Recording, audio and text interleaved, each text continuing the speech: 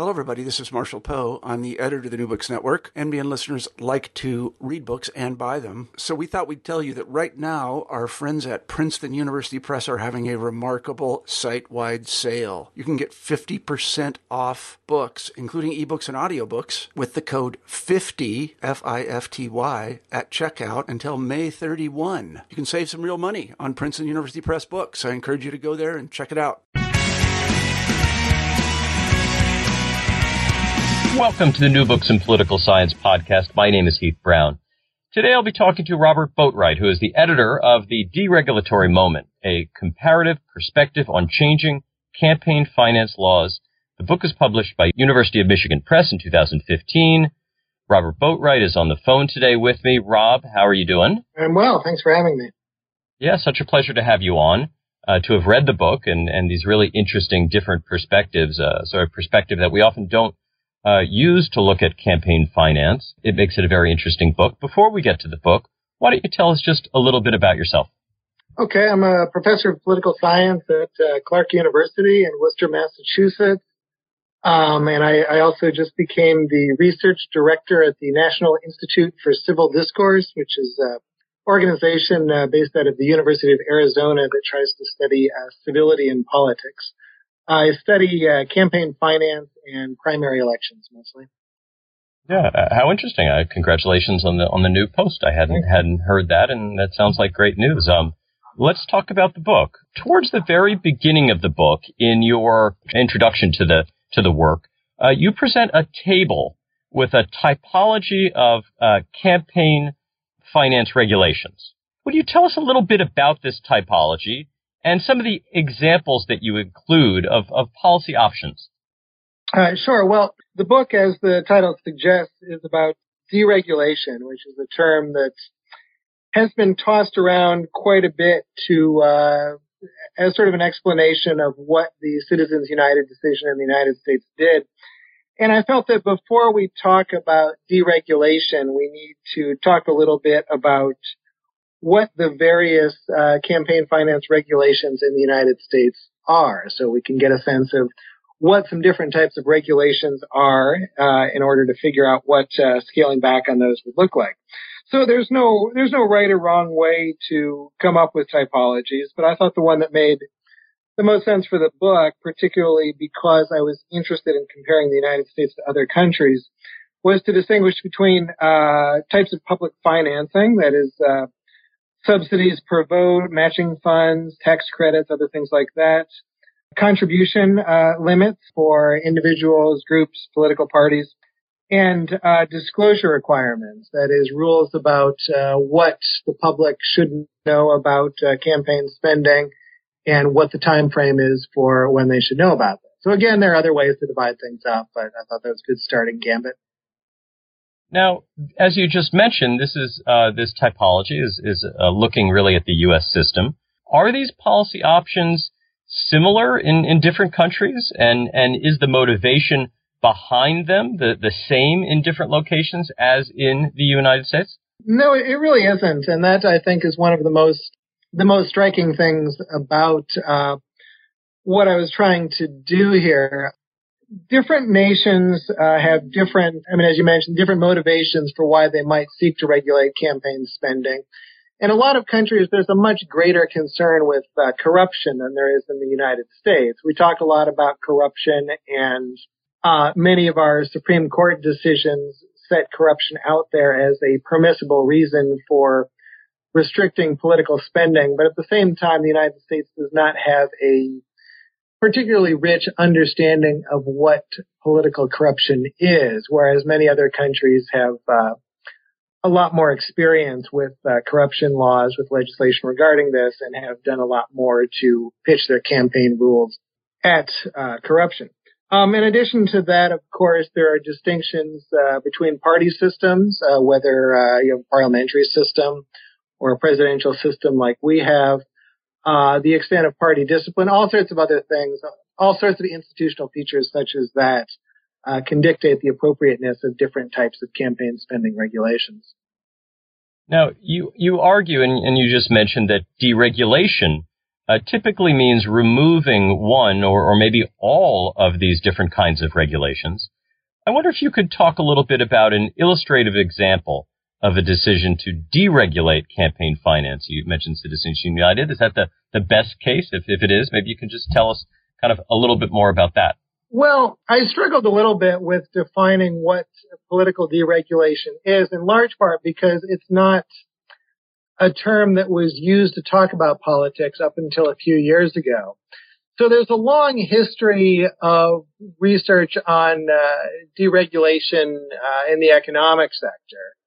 And for the most part, when people talk about that, when they talk in the United States, for instance, about the deregulation of the airline industry, telephones, trucking, all sorts of other things of that nature, they're generally talking in a broad sense about reducing the role of government in structuring the marketplace and setting caps on what you can charge or floors on what you can charge, things of that nature.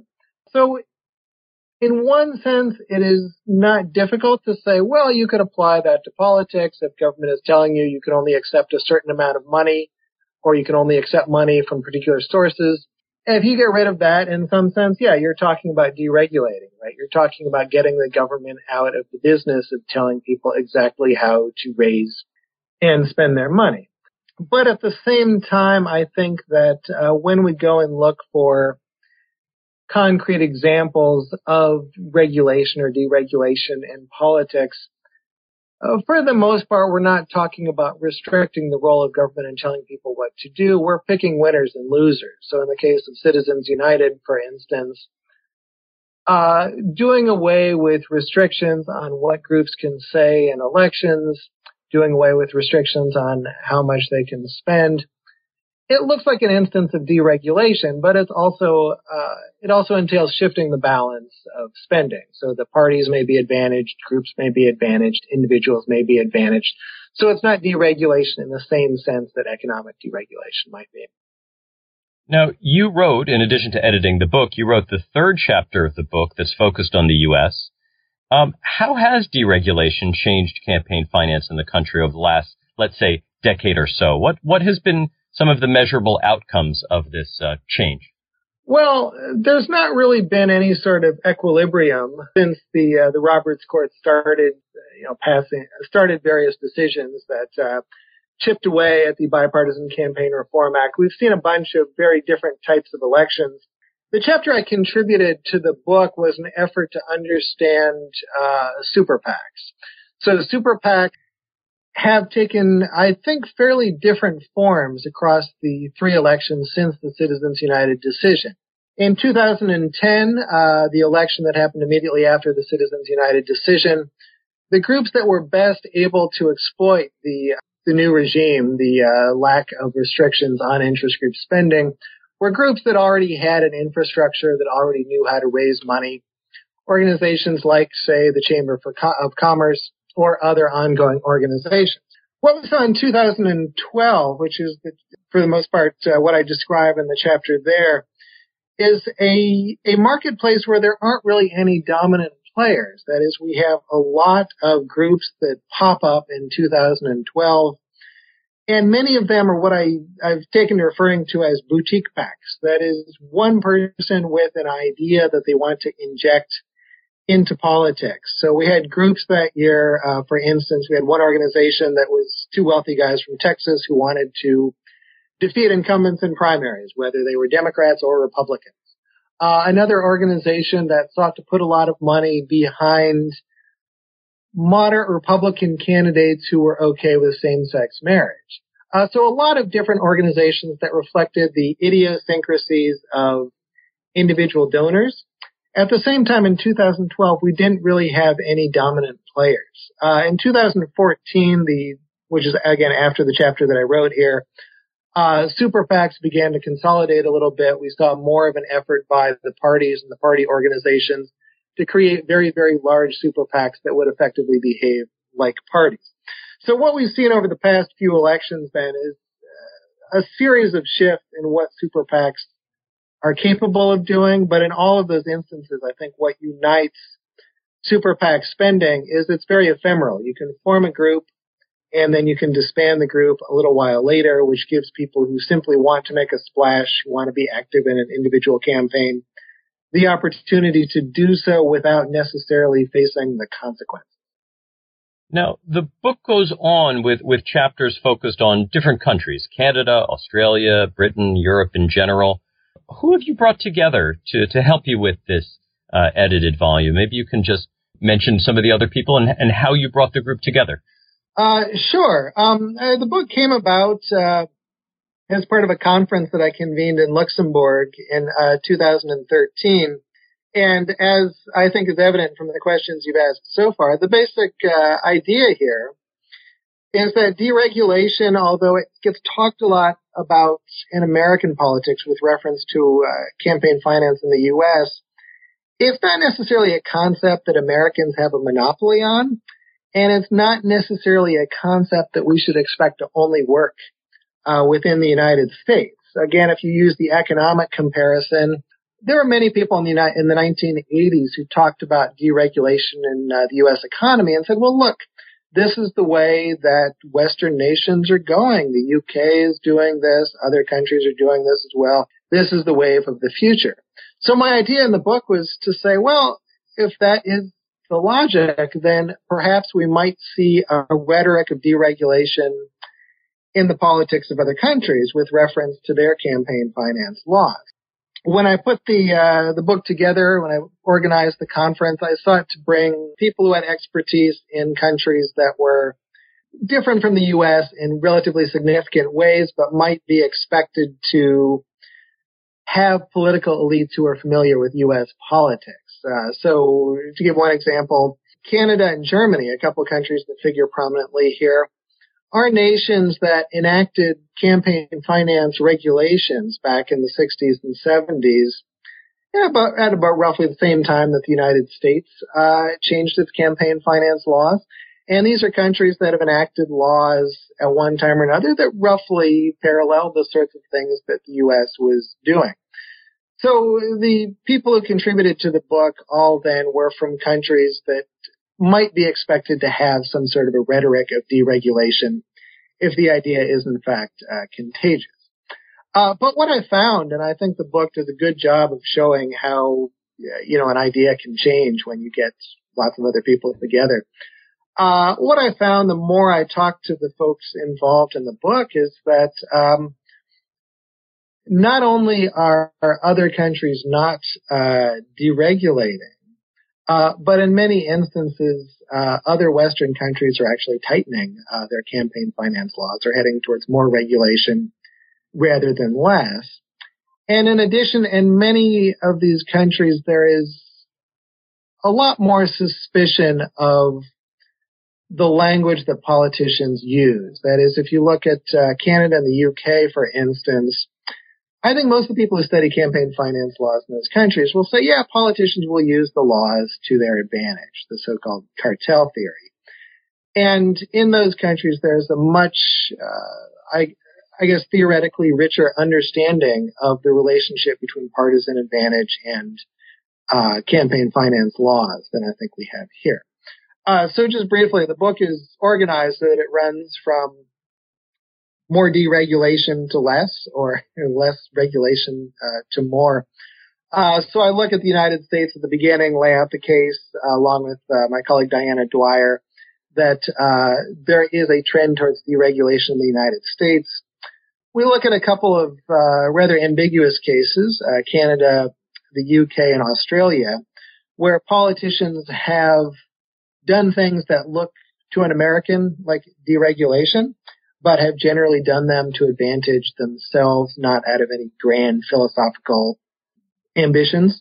And then the book, we take a look at Germany, France, Sweden, and then Ingrid Van Biezen, a Dutch political scientist, and Daniela Picchio, give an overview of what's gone on in all of the EU countries. And for the most part, in those countries, it seems that not only have countries moved towards greater regulation of politics, but in many countries, the move towards greater regulation isn't really even about partisanship. It's more about norms of inclusion. So a lot of European countries have spent a lot of time debating about whether, for instance, they might wish to provide political subsidies even to tiny parties that get 1 or 2% of the vote, just for the sake of some broader goal of inclusion rather than helping the people on top. So that's kind of the layout of where we go in the book. And as you mentioned, the Britain case kind of falls in the middle and seems to sort of do some things in both direction. We're recording this podcast just days after the Brexit vote, and I hate to just spring a question on you like this, but I wonder if there are any links between this surprising vote and campaign finance in Britain. Are there any of the conclusions that you drew from the article that was included in the volume, and what's happening to politics in that country? Well, yeah, it's hard not to think about the Brexit vote in this context. I don't know that the campaign finance laws of the UK really had much to do with it, but I will note the concluding chapter of the book is written by Justin Fisher, a British political scientist. Fisher suggests that the UK is perhaps more vulnerable to some of the deregulatory forces that the US has seen than are other European nations.